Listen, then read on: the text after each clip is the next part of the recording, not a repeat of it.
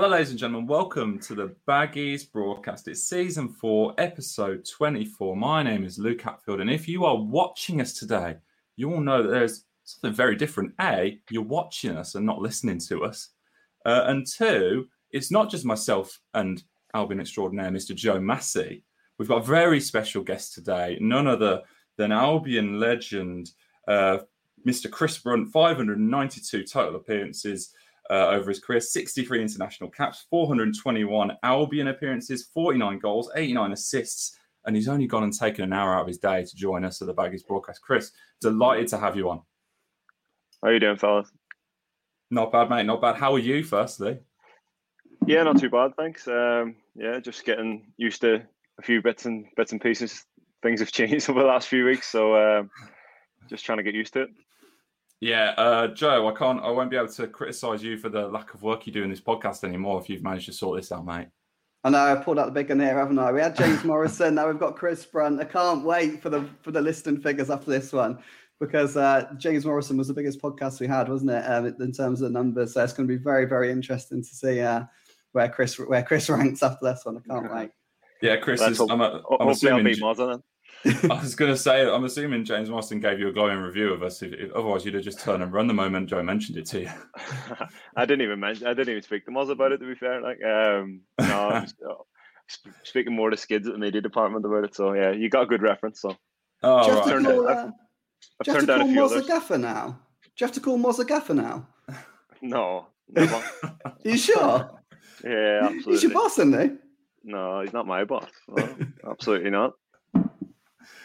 Oh, Chris, honestly, brilliant to have you on, mate.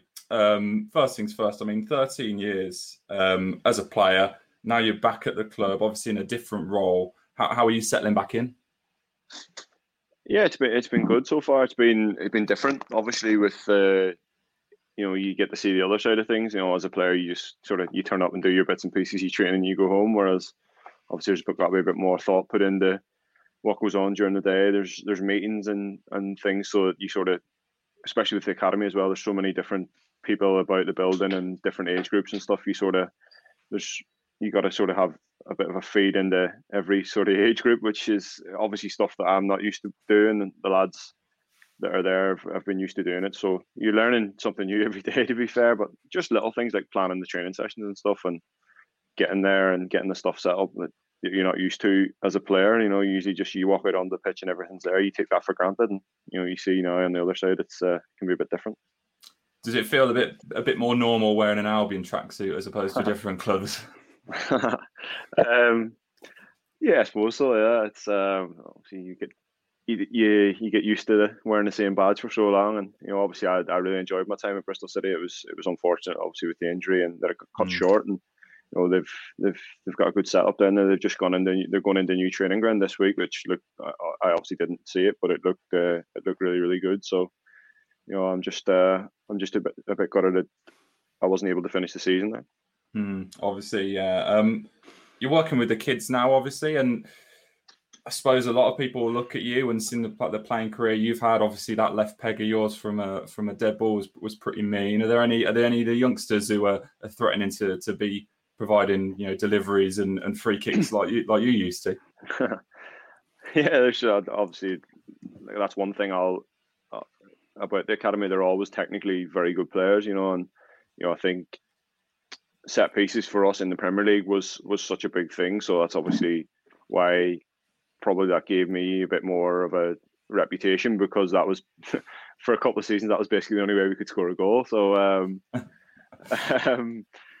so that obviously you get a bit more credit for that. But all the young boys are very good technically, and you've got I think it's a bit different at that level, isn't it? Because it's sort of about developing them as players rather than actually being a team to try and win football matches. So I think that's the difference between a first team environment and an academy setup, and trying to get that. Obviously, get a couple of players into the first team environment, and then they can go on and learn the differences between that. Mate, I've got to ask you, when you were playing for Albion, was there ever any question mark when there was a free kick within 25 yards over who else was taking it, or was it always just give the ball to Brunty? Well, I don't have a great record of scoring free kicks. I don't think I think wide free kicks and corners and stuff. Yeah, obviously that was a big strength of mine. So you're always confident in doing it. You're always confident you could set something up, and attacking free kicks. Yeah, you always wanted to have a go at it, but I think there was a while. Obviously, Stephen Reid was pretty good over at dead ball as well, and Graham Dorrans and people like that. So there was always a bit of competition, but I think obviously when it came to sort of corners and set plays and stuff, I always felt that I could always create something for the team then. Obviously, we've had Morrison on before, and we're going to get onto Joe's little feature with you. Selecting your 23-man squad, or maybe a couple extras if you've got some lying around elsewhere. But Mozler obviously came on and he gave us some great stories, mate. Some really great stories. Some questionable antics from a Mr. Jake Livermore on away days. I was wondering if you maybe were going to try and one-up him. Have you had any interesting practical jokes played on you as a player, or even maybe now as a coach, maybe? Mozza would be more into that sort of stuff than me. I was always pretty sensible, to be totally honest. It's just standard stuff, you used to find. I always found a lot of stuff probably went on day to day in the training ground rather than away trips. I think especially as we got sort of further in our years in the Premier League, we all sort of got our own rooms then as well, and you weren't really. Once you got to the hotel, you did your bits and pieces for the game, and you sort of just stayed out of the way. So that was always my way of dealing with stuff. I think like pre-season tours and international trips, especially as well. When lads are got plenty of time in their hands and they're a bit bored, like that's usually when stuff used to happen. I don't really remember anything overly sticks out. Probably nothing that you haven't heard of. If it was really bad, it was in the national press anyway. So I think we'll leave it at that. Just your usual ones, I think lads used to love that. They fill in the bin with water outside your door and then knock on your door, and as soon as you open the door, the bin with water fell in. All just stupid things like that. Like really childish things as well. Looking back on it now, if I see my two kids doing it, I would have a go at them. But that's the sort of just. When you give a group of lads a lot of free time on their hands, stupid things happen.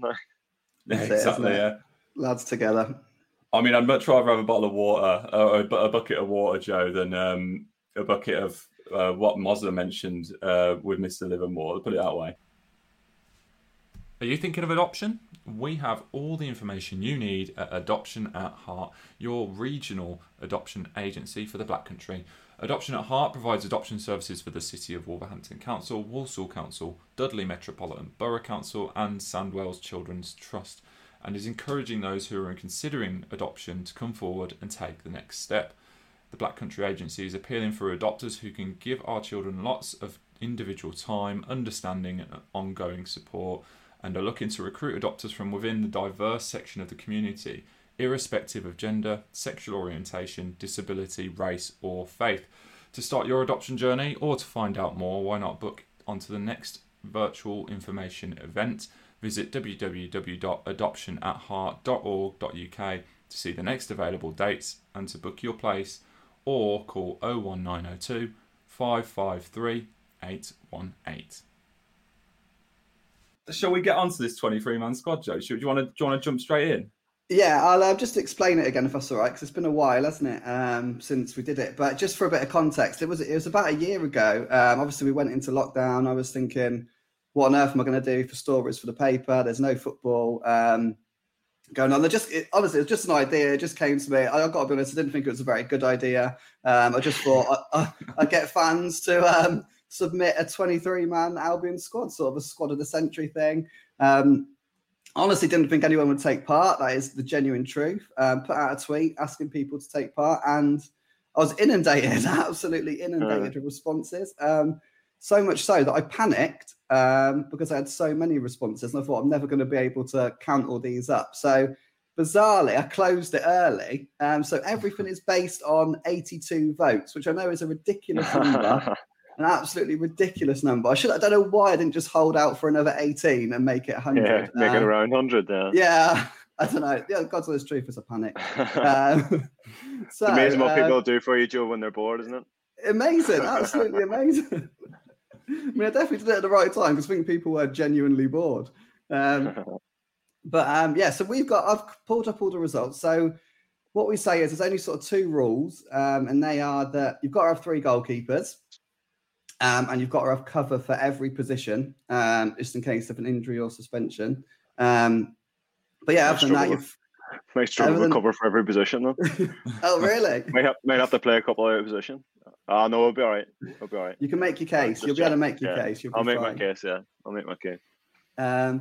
So yeah, we started with goalkeeper. So the fan vote, there was actually only 1 player in the whole vote that was in everyone's squad. I've got to say, you were very close. You were very, very close. You got 80 votes out of the 82, which is amazing. But there was one person who beat you, and it was Ben Foster in every squad. And he was joined by Russell Holt and Thomas Cusack.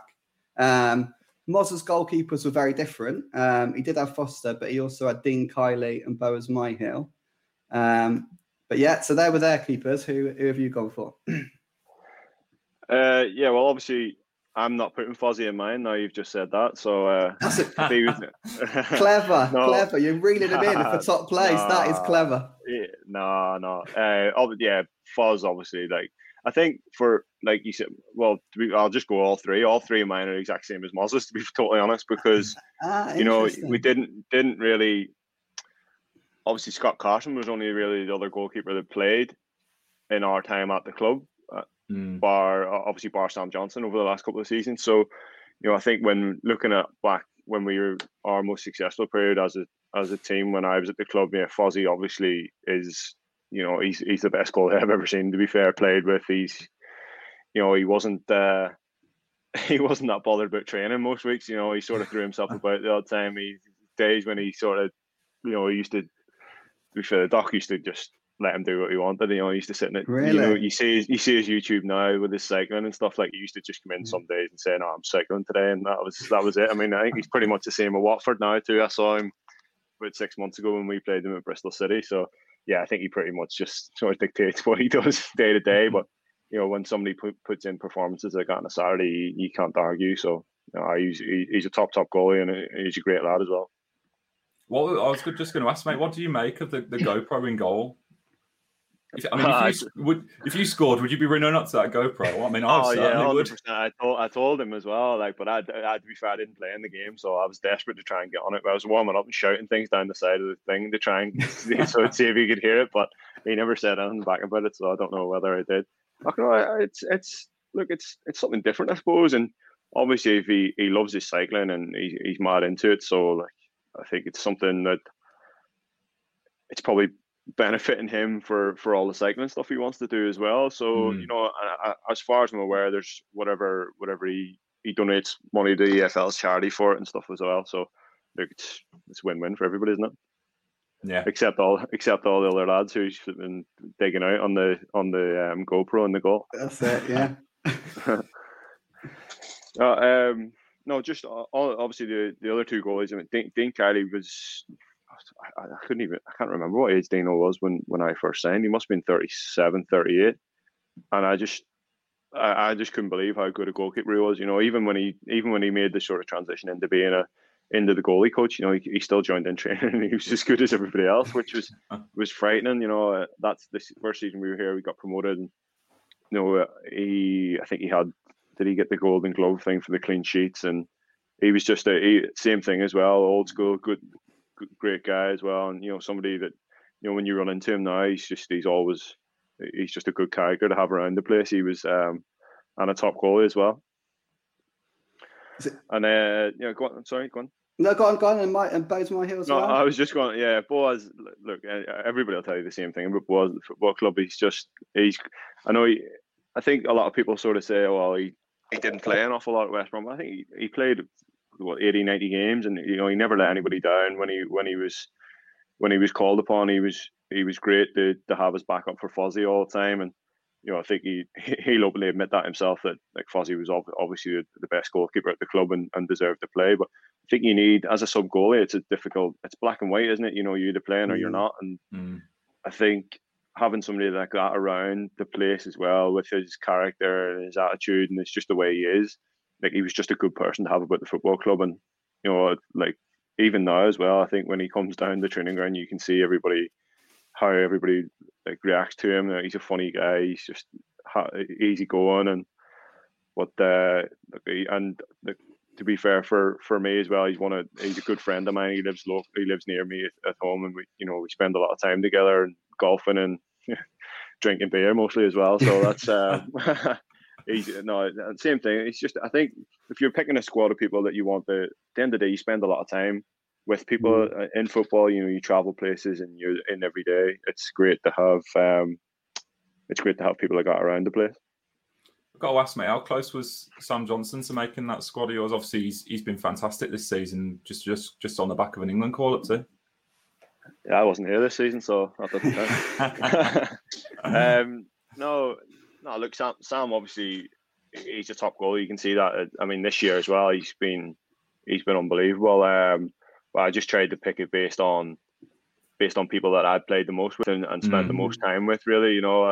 Obviously, the first season in the Championship when we lost out in the playoffs, Sam played. That was probably the most regular I played with Sam, and I think just based on the way we played as well, just the others, he probably got a lot of stick he didn't deserve, to be totally honest, from a lot of at the stadiums and the home games as well. Obviously, we're trying to change the way we played a little bit, and we conceded a lot of goals. And I'm glad for him because he stepped up over the last couple of seasons. He was great for us last season when we got promoted, and he's gone from strength to strength this season. And I know the football club as a whole haven't done very well on the pitch, but he's had a great season with the amount of saves he's made, and some of the results might have been very different if he hadn't been in goals.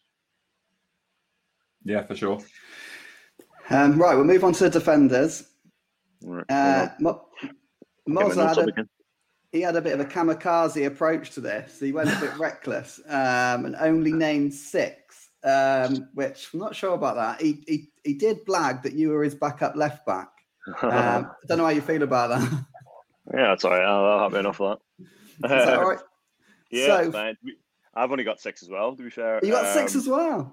Yeah. Well, yeah, actually. Yeah, I think we're all right. Are you in your team? Because Mozza didn't put himself in his team. No, I didn't. I wasn't sure whether you'd done that. No, I'll just I'll take a back seat and just be. I'll be like the kit man. I'll be the kit man or something. No, I don't want to be the boss. I wouldn't want to be in charge of all these characters. Like. yeah, that's true. Yeah. I'll quickly. I'll read out the fan one if that's all right, and then we'll go with your one. So, fan squad was Jonas Olsen, Gareth McCauley, Johnny Evans, Stephen Reid, Paul Robinson, Craig Dawson, Neil Clement, and Kieran Gibbs.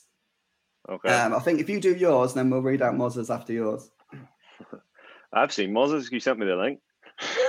I did. Of course I did. Yeah. I didn't just copy Mozza's, I don't think. Right. Mine are Gareth McCauley, Jonas Olsen, Stephen Reid, Johnny Evans, Paul Robinson, and Liam Ridgewell. Oh, that's Liam Ridgewell. Yeah. He's a character, isn't he? Yeah, well, that's part of the reason he's there. He's not there for his football reason, like. Right.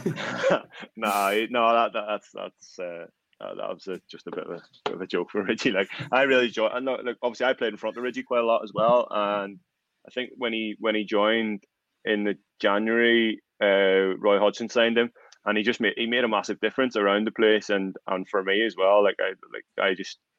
We became a lot more solid as a Premier League team, and I had a good relationship with him on the pitch. I just enjoyed playing with him.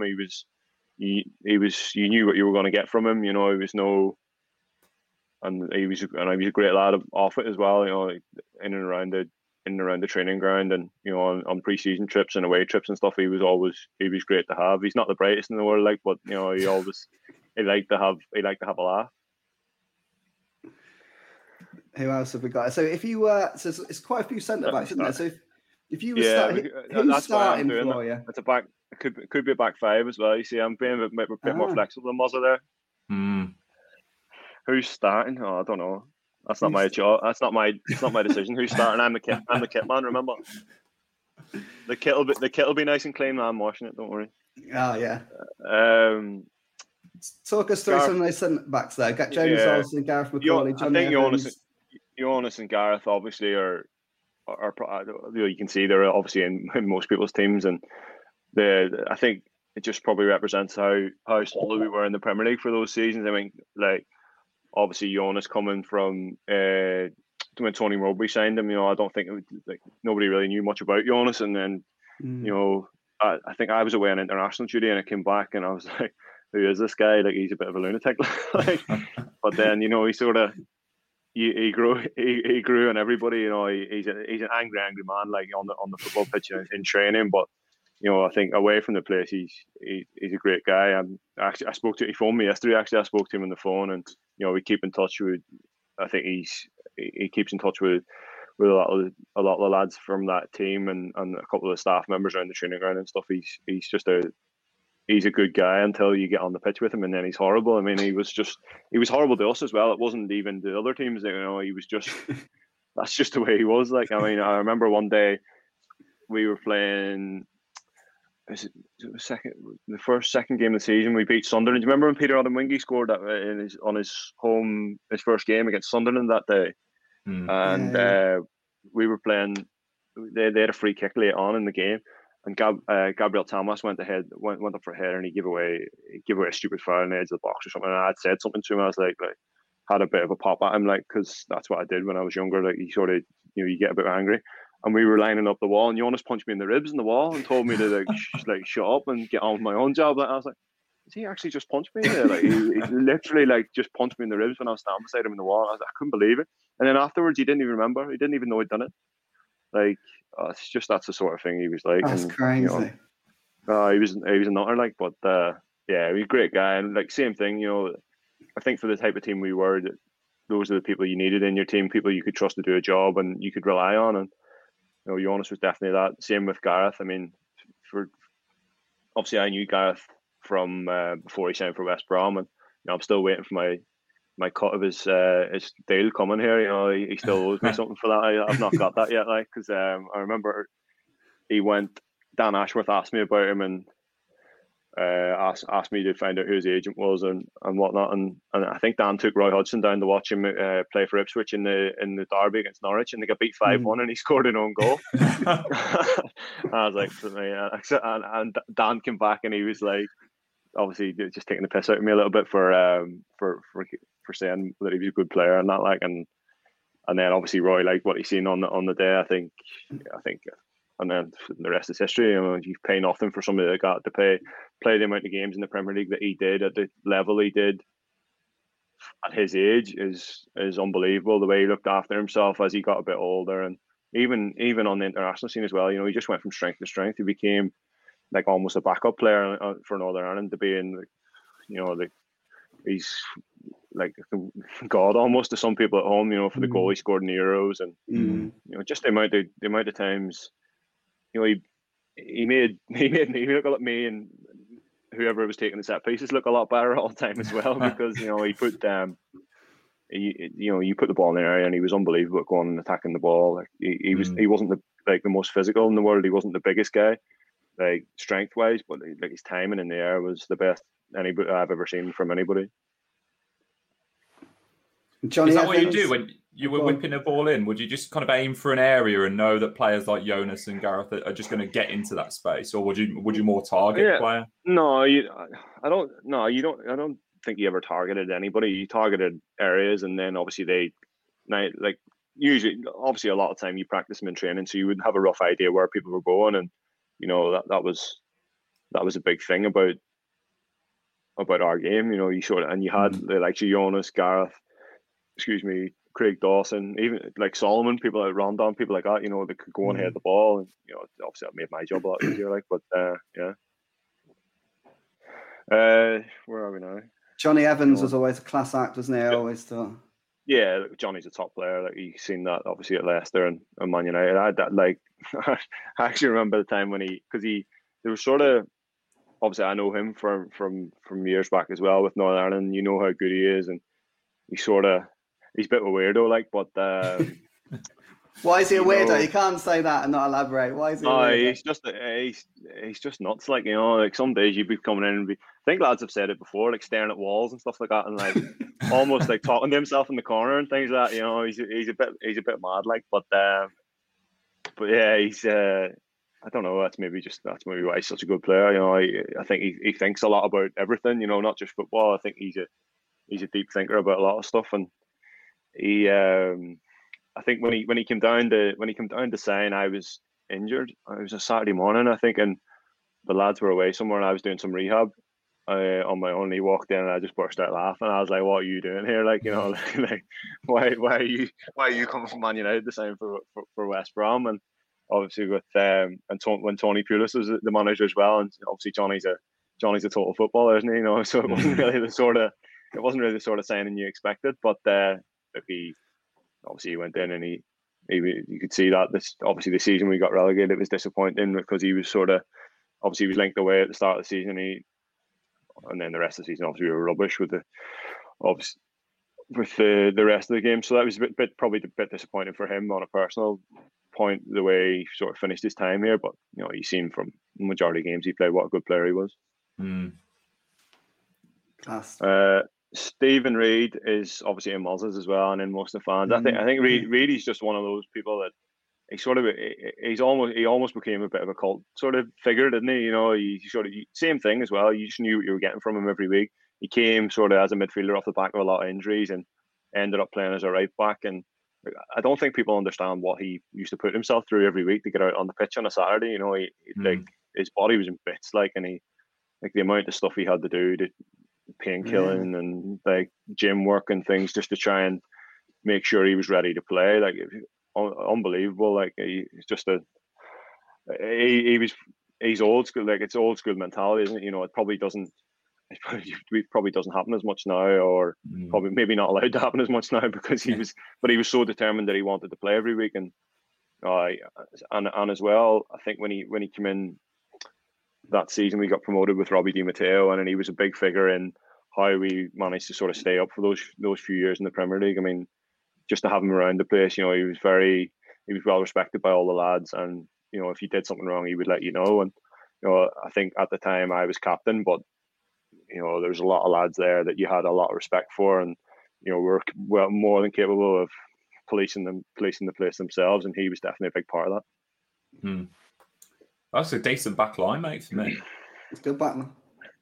I thought we better move into the midfield because we're running out of time. It didn't do Robbo. Go on, who do you want? Go on, talk about Robbo. You got to talk about Robbo. Go on. Robbo. Oh, well, I don't think you need to say anything more about Robbo. He's probably the same thing But you know what? To be fair, Robbo was brilliant with me when I first signed. You know, I came from Sheffield Wednesday, and I didn't really know anybody, and he looked after me. He played behind me, and he really, really helped me as a in the team. And I think as a player, obviously everybody knows how much he loved to tackle and how committed he was. But he was a good footballer as well, and you know, I learned a lot off Robbo that season. And you know, and he's a good lad around the place too. Like, I think he just more from my point of view, he really helped me as a player settle into West Brom.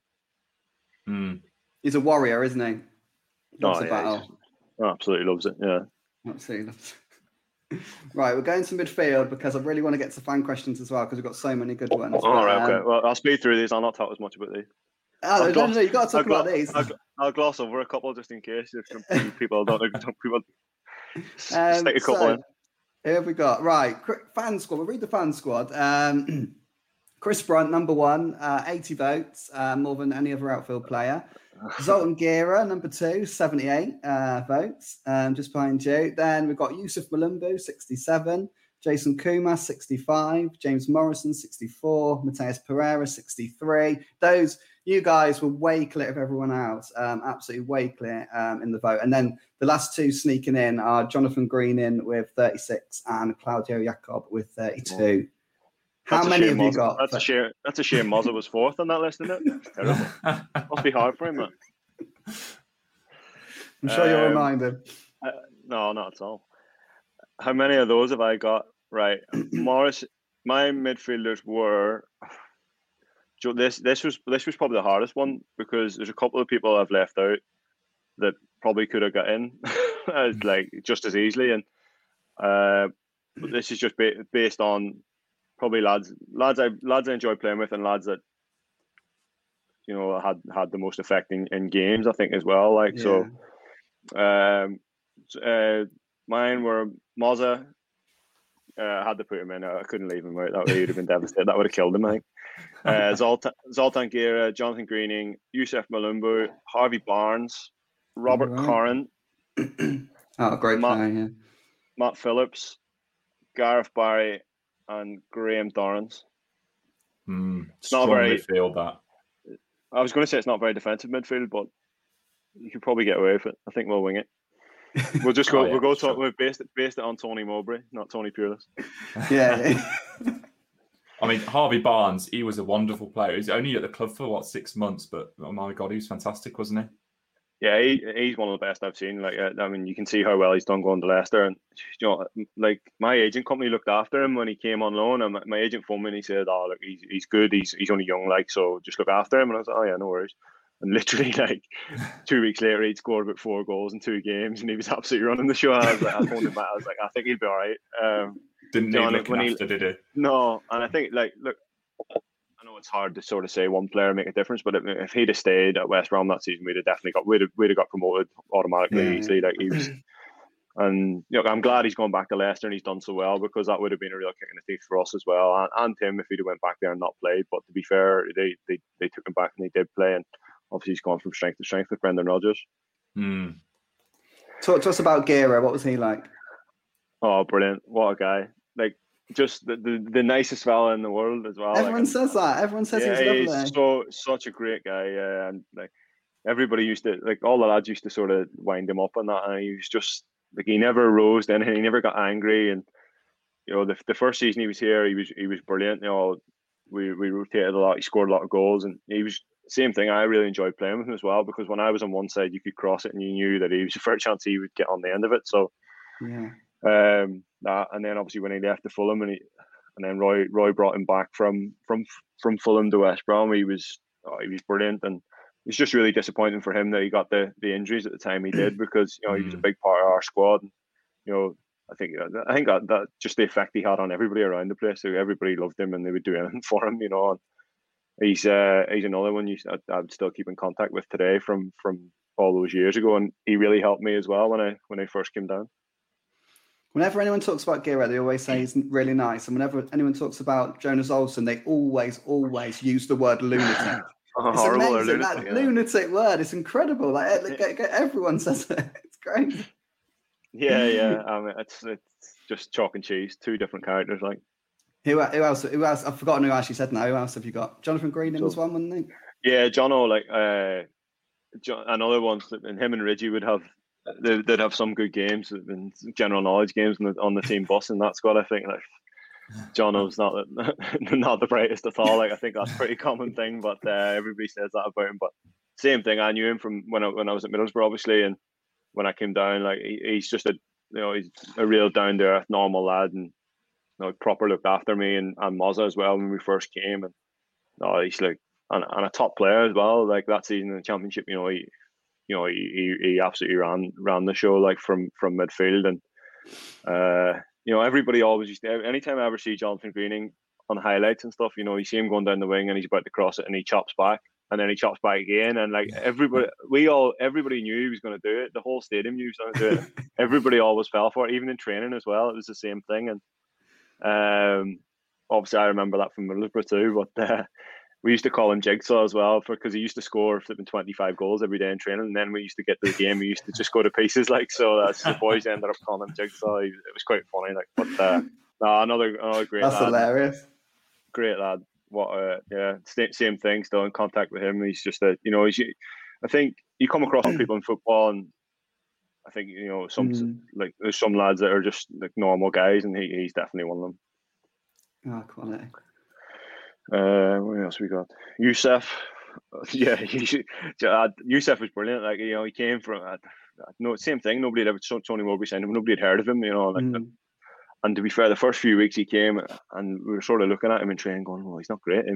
He's not going to play." And then all of a sudden he got in the first team, and he never looked back. Like, he was a top player. Like, I think the lads all appreciated playing with him because he did all the little things that sort of people maybe wouldn't notice. You know, you could just dump the ball on Youssef and he would manage to get away from people and keep the ball for you or get you up the pitch. And I always remember Gareth McCauley saying that about him. He loved playing with Youssef because no matter how much pressure he was under, he could just give Youssef the ball and he would manage to sort of wriggle his way out of it. And same, like, pretty relaxed character as well. I think one thing I always remember about Youssef is every pre-season he used to sit in his car on the first day back and not come in to training until they'd sorted out a contract for him so that he could get a new contract. He used to do it every year. He said, I'm not coming in until I get my contract sorted. And then by about 2 hours later, they were like, yeah, Youssef, you can have a new contract. And then he would come in and train. But he's like, he was just, and he would, that wasn't really like him. There was only one time a year he was actually really caused anybody any trouble. I might do that. Moz has just walked into the room, mate. Has he? Yeah. I've just left you out of my team. How's he doing, James? I might do that next time I rock up to work. Just ask for an extra grand. His tracksuit's looking a bit tight, to be fair. Is it all? Hey, you're the kit man. Yeah. No, that's mad, isn't it? Like, but to be fair, I mean, he came from. Did Youssef come from PSG? He did, didn't he? PSG. Sorry, I'm talking to kids. Youssef, he came from like PSG's reserves or something. So I'd imagine we probably got him pretty cheap, based on the philosophy of the football club at that stage. I'd imagine it's probably his wages probably matched that. So he deserved every penny of it. He was top player. Fantastic. Who else we got? Robert Corrin. Basically, Robert Corrin for those two seasons. Yeah, I mean, he seems to have gone sort of under a lot of people's radar. I think a lot of people forget about him. He was a fantastic player. I used to always love watching him. There's something about Robert Corrin. I always remember him growing up watching him. He was fantastic, absolutely fantastic. Yeah, I mean, I love playing with him, and he was same thing as well. He's a bit like Zoltan. He's just a really nice lad, and I think same thing as well. Tony Mowbray sort of he plucked a couple of people sort of from the unknown, and like he turned out to be a really, really good player, and nobody had really ever heard of him, So just for those couple of seasons, like the season we got promoted, and then he was there for the 2 seasons we got promoted with Robbie Di Matteo, and the 1 season in the Premier League. He was.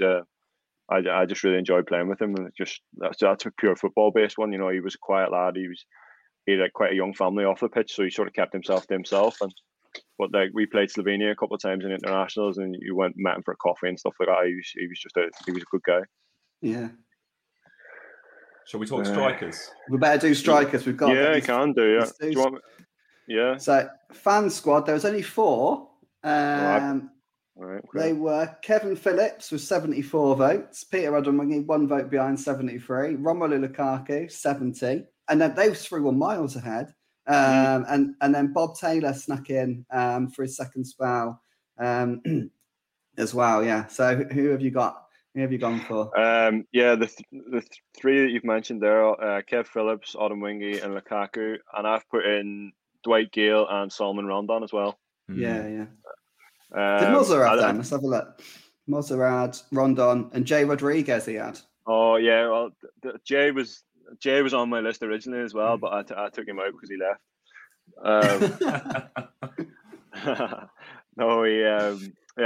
Jay was brilliant as well, like especially for the way we played in the championship that season. He was great. He never stopped. Such a hard worker as well. Like, but no, I've just gone. Obviously, Kev Phillips was. When I first came down, I'd never played with anybody of that quality. Like, and that's no disrespect to the lads at Sheffield Wednesday. We were all lower league based players, and once you start training with Kevin Phillips, you see why he scored so many goals, why he played for England.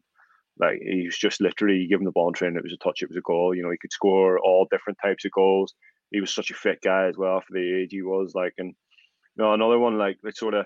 Do you know when you sort of go to train with people like that and you're not sure, like you're thinking, I'm a bit out of my depth there, and and to be fair, he used to wind you up, and he would take a piss out of you in that if you weren't doing it. Like, but I think now as you sort of, I think in back then, I say back then, it's like it's been years ago. I suppose it is, but like that's what happened. I always remember going to Sheffield Wednesday and lads firing balls at you, like the older lads, to see if you could control it, to sort of test you out. And I think that's probably what. the likes of Kev and Robbo and people like that do. They did test you in training to see if you were going to be good enough to play with them. And I think you give you a couple of weeks, and we had a bit with me and Mozza, and that we earned their respect. So, but he was great, Kev. He was, and you see him now. You still have a good chat with him. He's a good guy as well. Is that something you would do in training late on in your career? Just no, fireballs at young lads. Yeah, all the young lads are still. I'll be trying to catch the young lads with fireballs at them. No, I think that element of football sort of died at death a little bit. I think it was probably just a generational thing. That's sort of maybe more of an old school mentality. I think football in general as well, it's a lot more athletically based now than maybe it was back then too. That was probably your way of getting tested, technically getting balls fired at you and seeing how good you were with the football. Whereas now, you see young lads coming in to train with the first team. They're the same size as the first teamers. They're big, strong boys. They can match them in every department. The game's so fast. So that's probably just the way it was back then. That's how you found out whether you could handle it or not. That and being taken to the pub with them on a Tuesday afternoon, probably. Gale was fantastic alongside Barnes and Rodriguez that championship season, wasn't he? Yeah, Gailey's one of them that I just called him the cheat in training because he used to he was offside or he was the ball was out and he would play on and and he was good at everything. He was one of them that was just good at everything. We played golf and he would turn up and he would say, "Oh yeah, I'm playing off 15," and he would be winning by 10 shots. Stuff like that. And he's just one of them. But what a lovely lad, great guy, great to have around the place, and the effect he had on our squad that season as well. I was genuinely gutted to see him go, to be totally honest. And I remember texting him obviously after the playoffs and when he got sent off in the first game and I got sent off in the second game and he was there watching and obviously I think the two of us probably felt a fair bit of responsibility for that semi-final. And I just remember waiting a few days and texting him afterwards and I think he is genuinely the most effective probably loan player we've had at the football club. And in the time I was there, him and Mason Holgate and Harvey Barnes that season, those three loans we had were great to have around. But he's a great guy, and he still keeps in contact now. He dropped me a message there a couple of weeks ago when he'd seen I'd come back coaching, taking the piss out of me as well. So no, I was gutted to see him go, to be honest. Let's talk about one more striker. Who should we go for? Should we go for Lukaku, or do you want to pick someone else? Me, I don't know. Odemwingie. Yeah, he was special, wasn't he? Yeah, he was special. Yeah, those 2 seasons. Obviously the way he left the club was disappointing for him. I think he's probably said stuff about it before. I'm sure I've read that. He lives nearby. I've seen him a few times recently. He keeps threatening to play golf with him, but I've never got around. But he's pretty good, so I don't know about that. Yeah, I've heard he's tidy with a golf club. Yeah, he's worked very hard. I think he's an assistant golf pro, so he's worked hard at that. But the effect he had on that season was unbelievable. So he came in, same thing, a bit of an unknown. Nobody really knew. I just remember Robbie Di Matteo saying to me, "Oh, look, he's really quick. So if you can play him behind, he'll get there." And that first game he played against Sunderland, we spoke about it earlier on, and he just took off from there, didn't he? To get as many goals as he did, and he covered centre forward and he could play off one of the wide places as well. So that the following season when Steve Clarke took over from Roy Hodgson, it meant he could be shifted out to the left, and then Shane Long could play or Lukaku could play. And he was just he was a good player, and he worked really hard for the team as well. And I think obviously a lot of people will obviously remember the QPR incident, and then sort of things went downhill a little bit for him after that. But I always got on well with him, and he was a good player. What a squad! Yeah, not bad that. No, great squad. There's some, there's a few missed out, unluckily, but they can be on standby. They can come help me with the kit. They can come help me with the kit. Just run through them quickly. Who do you have? Just the names. Just who did you have? And then we'll get on to fan questions. I had Billy Jones as a backup right back. Yeah. Just a great lad as well. Jake Livermore, Scott Carson, Craig Dawson, Darren Fletcher, and Jerome Thomas actually was on it as well. But they were all pretty close. So. Okay, sure. If anyone picks up a knock, they're in. Yeah, that's it. Right, fan questions. First one comes from Spencer George. Who do you think was the most underrated player you played with at West Brom, Chris? Underrated. There's so many. It could be underrated, really. Underrated by who? I don't know. Likes it. Probably Solomon Rondon. I think strikers are judged by their goals, aren't they? And that was probably unfair to him in the team. The way we played as a team when he was in the team, he was up front on his own. Sometimes you were sending text messages to him telling you we'll be there in 10 minutes to support you. Like, don't worry, just hold on to that ball for a bit. Like, and he did it every game. Like, he held balls up in the corner and won us set plays, which effectively then got us goals because that's what we were good at as a team. And I really appreciated him as a team player, and I think obviously he probably did get double figures each season he was here. But I think as a lone centre forward in the Premier League, people probably look at that and think, well, he should be getting more goals and the amount of money we paid for him, this, that, and the other. But the job he did for the team was unbelievable. I think all the lads really, really appreciated that. Next one comes from Matt Hill, and a ton of people have asked this. What was your personal favourite goal for the Albion? Because you've scored some great ones. I mean, the one against Southampton in 2008 was obviously a massive one. You talked down your free kicks. You scored some worldy free kicks, mate. I mean, QPR, Everton. You scored a couple good ones against Villa as well. I always I was saying this to somebody the other day.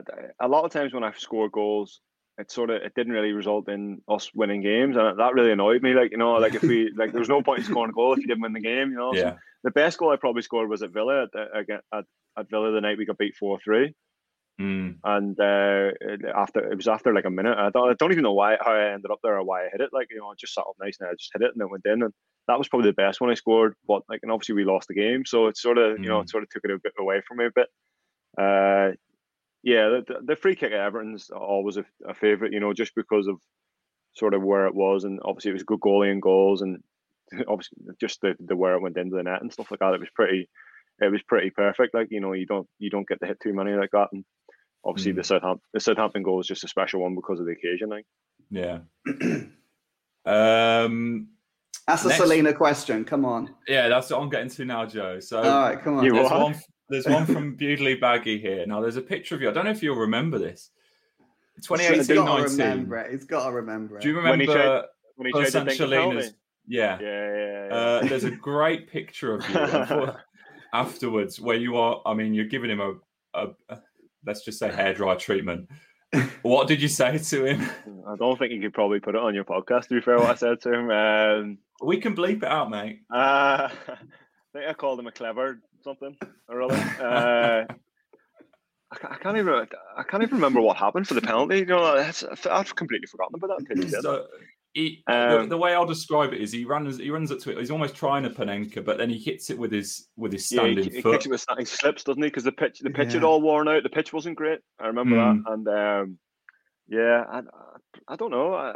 That's just one of those things in the spur of the moment. I think. Was it a soft penalty maybe as well? I think I was still probably raging about that. Had he dived or something maybe to get the penalty? I don't know. I can't remember. Yeah, but yeah, it was just clever and probably a C bomb in there. I would imagine that's usually my favorite. That's usually my go-to one when I'm angry. I always remember my missus saying to me that she said, "Oh, why did you do that?" She said, "You that looked really stupid. You shouldn't have done that." And I was like, "No, I couldn't even remember doing it." To be honest. Yes, man. Is it the worst penalty you've ever seen? Well, it's up there. To be fair, I'd probably hit one of the worst penalties I've ever seen as well, away to Villa one day when I nearly put it on the M6. So I don't know. I'm not going to argue about the worst penalty. Fair enough. Tom Hunt, what was the best atmosphere you experienced at your time at Albion? Spurs at home. When Darren Moore was in charge of caretaker that day, when we needed to win, and obviously ultimately ended up in nothing because the game didn't go for us on the Tuesday night. It was at Southampton Swansea in the Tuesday night afterwards. But the atmosphere that day was unbelievable. That's probably the best I've one of the best I've ever experienced in my football career. I think I had some special ones with Northern Ireland in Belfast because that especially now that place is now they've done the stadium up. The atmosphere in there is unbelievable when you get when the crowd get going. But at West Brom that was undoubtedly the best. You know, the Villa playoff game was good as well before the game. Obviously, what panned out for me personally in the game wasn't one I like to remember too much about, to be fair. But you know, that's football. And It was this Spurs game. Yeah, that Spurs game, there were so many little intricacies to it because obviously the goal goes in right at the end. And the one thing I'll always remember is Darren Moore just sits, he's almost sitting down on one knee, isn't he? And he doesn't celebrate. But it was, the atmosphere then was absolutely outstanding, wasn't it? Yeah, and I think at that season had been a horrible season for everybody involved at the club. Obviously, Tony Pulis leaving, well, start getting sacked or whatever happened. You know, the amount of games we lost then, you know, he was sacked, and then obviously Alan Pardew coming in, which was not good. Like everything went on obviously with the lads at Barcelona. The thing around the club was not great, and you know, Muro took over those last games of the season and just steadied the ship. And you know, you're thinking like, I suppose from the outside looking in, you're down and out, aren't you? Really, like, you know, probably as a squad, when Muro took over, we were probably thinking that as well. But he managed to sort of galvanise us a little bit and get us back on track. And you know, it was unlikely, but you know, as each game goes past, and you're saying, oh well, maybe, yeah, you know, and then obviously that goal goes in the atmosphere at the end, and you're still thinking like, oh, maybe there's a chance. And then just when we went into training on the Wednesday, I think after the Tuesday night game when Southampton beat Swansea at Swansea, you know, it was sort of deflation, like, you know. But I think we ended up getting relegated with, you know, a bit of respect, a bit of our heads held high a little bit, whereas for the rest of the season we hadn't done that. Yeah. I got one here, Luke. Can I ask this one? Yeah, go on, Joe. Go on. It is just because it's a bugbear of mine, really, but I'm going to ask it. Did playing weakened teams in the cups annoy the players? No, probably not, because at the end of the day, for us as a football, look, obviously it would be great to getting the FA Cup semi-final with Tony Mowbray was great. You know, I think as I got older in my career, and the more you think about it, the more you probably wanted to do well. You know, the last season when we got beat by Newcastle, you know, like we played a really weakened team, and that we hadn't played a lot of football. The team that played, and you know, the game's so fast now. You need to be fit for everything, and once you play a weakened team and lads aren't playing week in, week out, it's difficult to get results. But look, I get the fact that as well, the club's got priorities. Like the manager's got priorities. You know, obviously Slaven Bilic's priority last year was to get promoted to the Premier League.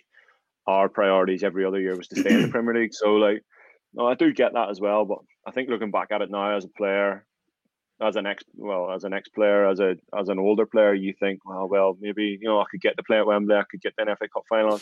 No, but there's, at the end of the day, there's so many players go through the careers and they don't get that. So, you know, that's true. Part and parcel, I suppose. That is true. Sam Box asks, as Albion captain, when did you ever have to deliver the biggest bollocking or kick up the arse to a player or the team? You know, we always had a decent group of lads that sort of, that you didn't really need to say much, and obviously, like, I'm trying to think. Probably when, you know, it was probably after the year we got relegated, after the Huddersfield game that day. You know, I asked a lot of questions in the dressing room. Obviously, it was, I don't know, somebody said about it, and it was in the press and stuff afterwards. And well, that was, you know, you always ask. I always thought like you need to ask questions yourself. If something goes wrong, you can't start pointing the fingers at somebody else if you've not done your job. You know, and I think that season, everything that day as well, it all came. Everything just got on top of me, and I asked questions of the lads, and you know, and the manager as well. And I think if you're as a team, like you should be as a teammate and as a team, and everybody should be well within their rights to say something, you know. And ultimately, it comes down to you respect what the manager decides, and you try to do the best what he does. So me being a captain is basically just sort of not implement. That's not the right word, but like passing on, doing the right things every day for what the manager wants, you know, or what the coach wants. I mean, at the end of the day, it's his team. So look, I was never one for shouting and bawling at people, really, to be fair. I just tried to set standards high for myself, and hopefully that made other people do the same thing. Fair. Tom Hughes asks, is management something you'd ever be interested in? Obviously, you're in a coaching role now. Is that something you see in your future? I'm not too sure, to be totally honest. I'm even, you know, it sort of worked out well that I could come in and help out here till the end of the season, and obviously with what happened at Bristol City and try and do a bit of rehab with my injury as well. I don't really know, to be honest. I've got coaching qualifications. I'm going to work towards more ones when I get the time. I think I've been involved in football a long time, so you don't really know anything else. It'd be difficult to go and do something completely different. But I think maybe sometimes maybe a break away from stuff sometimes can do people good. Like I've got a young family. My two boys are 12 and 9. I would like to sort of have a bit of time spent with them, and football schedules are brutal. So I might, if possibly when they're a bit older and they don't want to see me anymore, maybe I might have a think about it then. David Guest is asking, will there ever be a testimonial? Well, I hope so. Yeah, it'd be lovely to have something. I hope, obviously, at the minute with no fans being allowed in stadiums and stuff, it'd be pretty pointless. Like, so it'd be nice to have something if there's fans allowed back in the stadium. Look, I'm sure it'll be something myself and Mozza will be able to discuss with the football club at some stage, and hopefully we can get something sorted. But we'll see. I got one here from Luke. I got one here from Sunil Patel. He says, "What's it like in terms of managerial styles? Did you enjoy playing under different managers more because of the way they played the game, or was you just focused on the results? How does it work? Do you enjoy your job more when the team's playing a certain way?" No, I think I enjoyed playing wherever and doing whatever the manager wanted me to do. Whether that was Roy Hodgson, who I really respect that and I learned a lot off, and the way we played was it was sort of balanced. We were good defensively, but we had a bit of freedom going forward. And then obviously Tony Pulis was a lot more defensively set up. But at the end of the day, you're paid to be a football player and you're paid to win games. And if somebody tells you to do a job, you do it to the best of your ability, because if you don't, then somebody else will do it. I always thought that was one of the strengths I had as well, being able to play in a couple of different positions. And 9 times out of 10, each manager picked me to play, which was great. It showed sort of that they had trust in me, and I was versatile. So that always, when I look back on my career, that'll be probably one of the positives that I can take. Yeah. Good one comes from Absolute Baggies. Who's the hardest player you've ever had to play against? I'm assuming he means hardest as in, someone you wouldn't want to mess with. Yeah. Oh, or what, fight with? Oh yeah, you could go with both. So probably the toughest player you've ever played against in terms of footballing ability, but also the hardest in terms of I wouldn't do what I did to Bus and Selena. To be fair, there's not too many people about that. There's not too many people about like that anymore. Football's it's mellowed out a bit, I think, considering from where I first started. But I don't know. It's difficult to say. There's so many good players in the Premier League. Anytime you went to Man City away as West Brom in the Premier League, you were thinking like, God, who am I coming up against today? I always remember, obviously playing on the left as well. You've seen Zabaleta's playing right back when he first went there, and you don't really know too much about him because obviously he's Argentinian and he's new to the league, and you're sort of looking over your shoulder to try and find him, and he's playing centre forward, and then you're looking back again and he's back behind you, and just little things like that. David Silva, I think David Silva was unbelievable. He was one of the best players I've seen. When you speak to Julian Lescott and Gareth Barry about him, they just say what a good player he is. He just gets on with it as well. So, and obviously, I was fortunate enough as well to play against Giggs and Scholes and Ronaldo and Rooney when they were all at Man United as well. And I was a Man United fan growing up. So, Ryan Giggs was my hero growing up, and being able to get on the same pitch and play against him and see him play, that was really special for me. Was he someone you went straight across? So can I get your shirt? Yeah, I've got a shirt actually. Yeah. And I met him on holiday one year as well when we were away, and he was staying in the same hotel. And speaking to the one of the concierge managers at the hotel, and he said, "Oh, yeah, he stays here all the time. So next time you come, let me know." So I let him know, and he texted me saying, "Oh yeah, Ryan Giggs is staying with us this week." So I brought the shirt, and he signed it for me. Oh, fair play. So I've got that in a frame at home. So yeah. Oh yeah, well, I mean that's something to keep on the wall, isn't it? All Albion fans, have players become closer during the pandemic with being able to see each other, but not your usual social circles? It's interesting because the pandemic's obviously, people see footballers and they're still playing. They think it's kind of normal for them, but obviously it's very different still. Yeah, it's a bit weird, really. I mean, Bristol City was all right. It was, they try to keep you apart as much as you can. Sort of lads were turning up 15 minutes before training, going and training, and going straight home, getting showered at home and stuff. And it was a bit different for me. They gave me a dressing room so that because I was traveling and stuff like that. But I mean, last year when we first came back in June, July with West Brom, I thought it was strange. Like, not being able to like two buses, not getting changed in the training ground, not eating in the training ground. And I think like when you go and work on the training ground, you do your work, but like sort of in the dressing room and in the canteen and stuff like that, that's when you sort of find out about people. You have a bit of a laugh with them. That's where you sort of your social side of things comes from, isn't it? That's where you make that's where you become friends rather than colleagues. And that's obviously been a difficult part of football this year. Yeah. Look, Chris, I know you've got to run off now. You've obviously got a game today to deal with. Yeah. So we won't want to keep you. Joe, have you got any other questions you want to ask?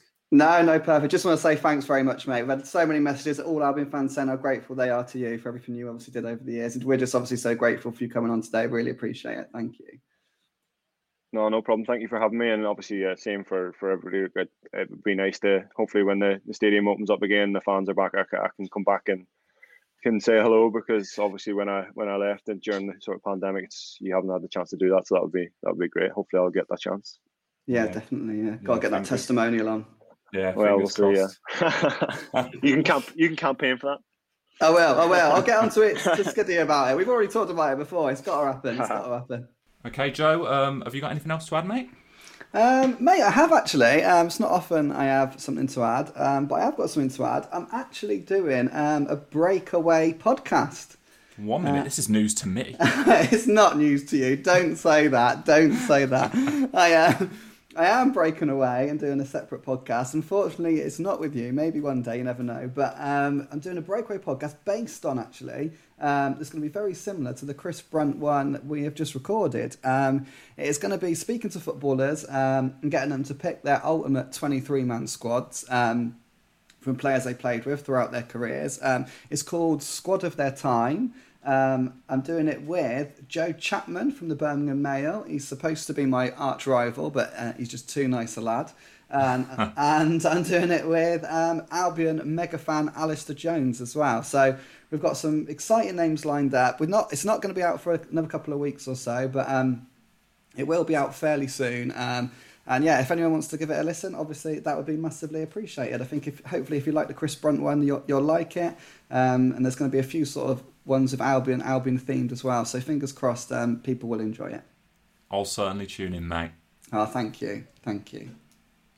Right, that just about does us then. Thanks again, Chris, for taking the time. Thank you, Joe, for sorting this out. And thank you for all of you watching and listening. But from me, from Joe, from Chris, a fond farewell. Cheers.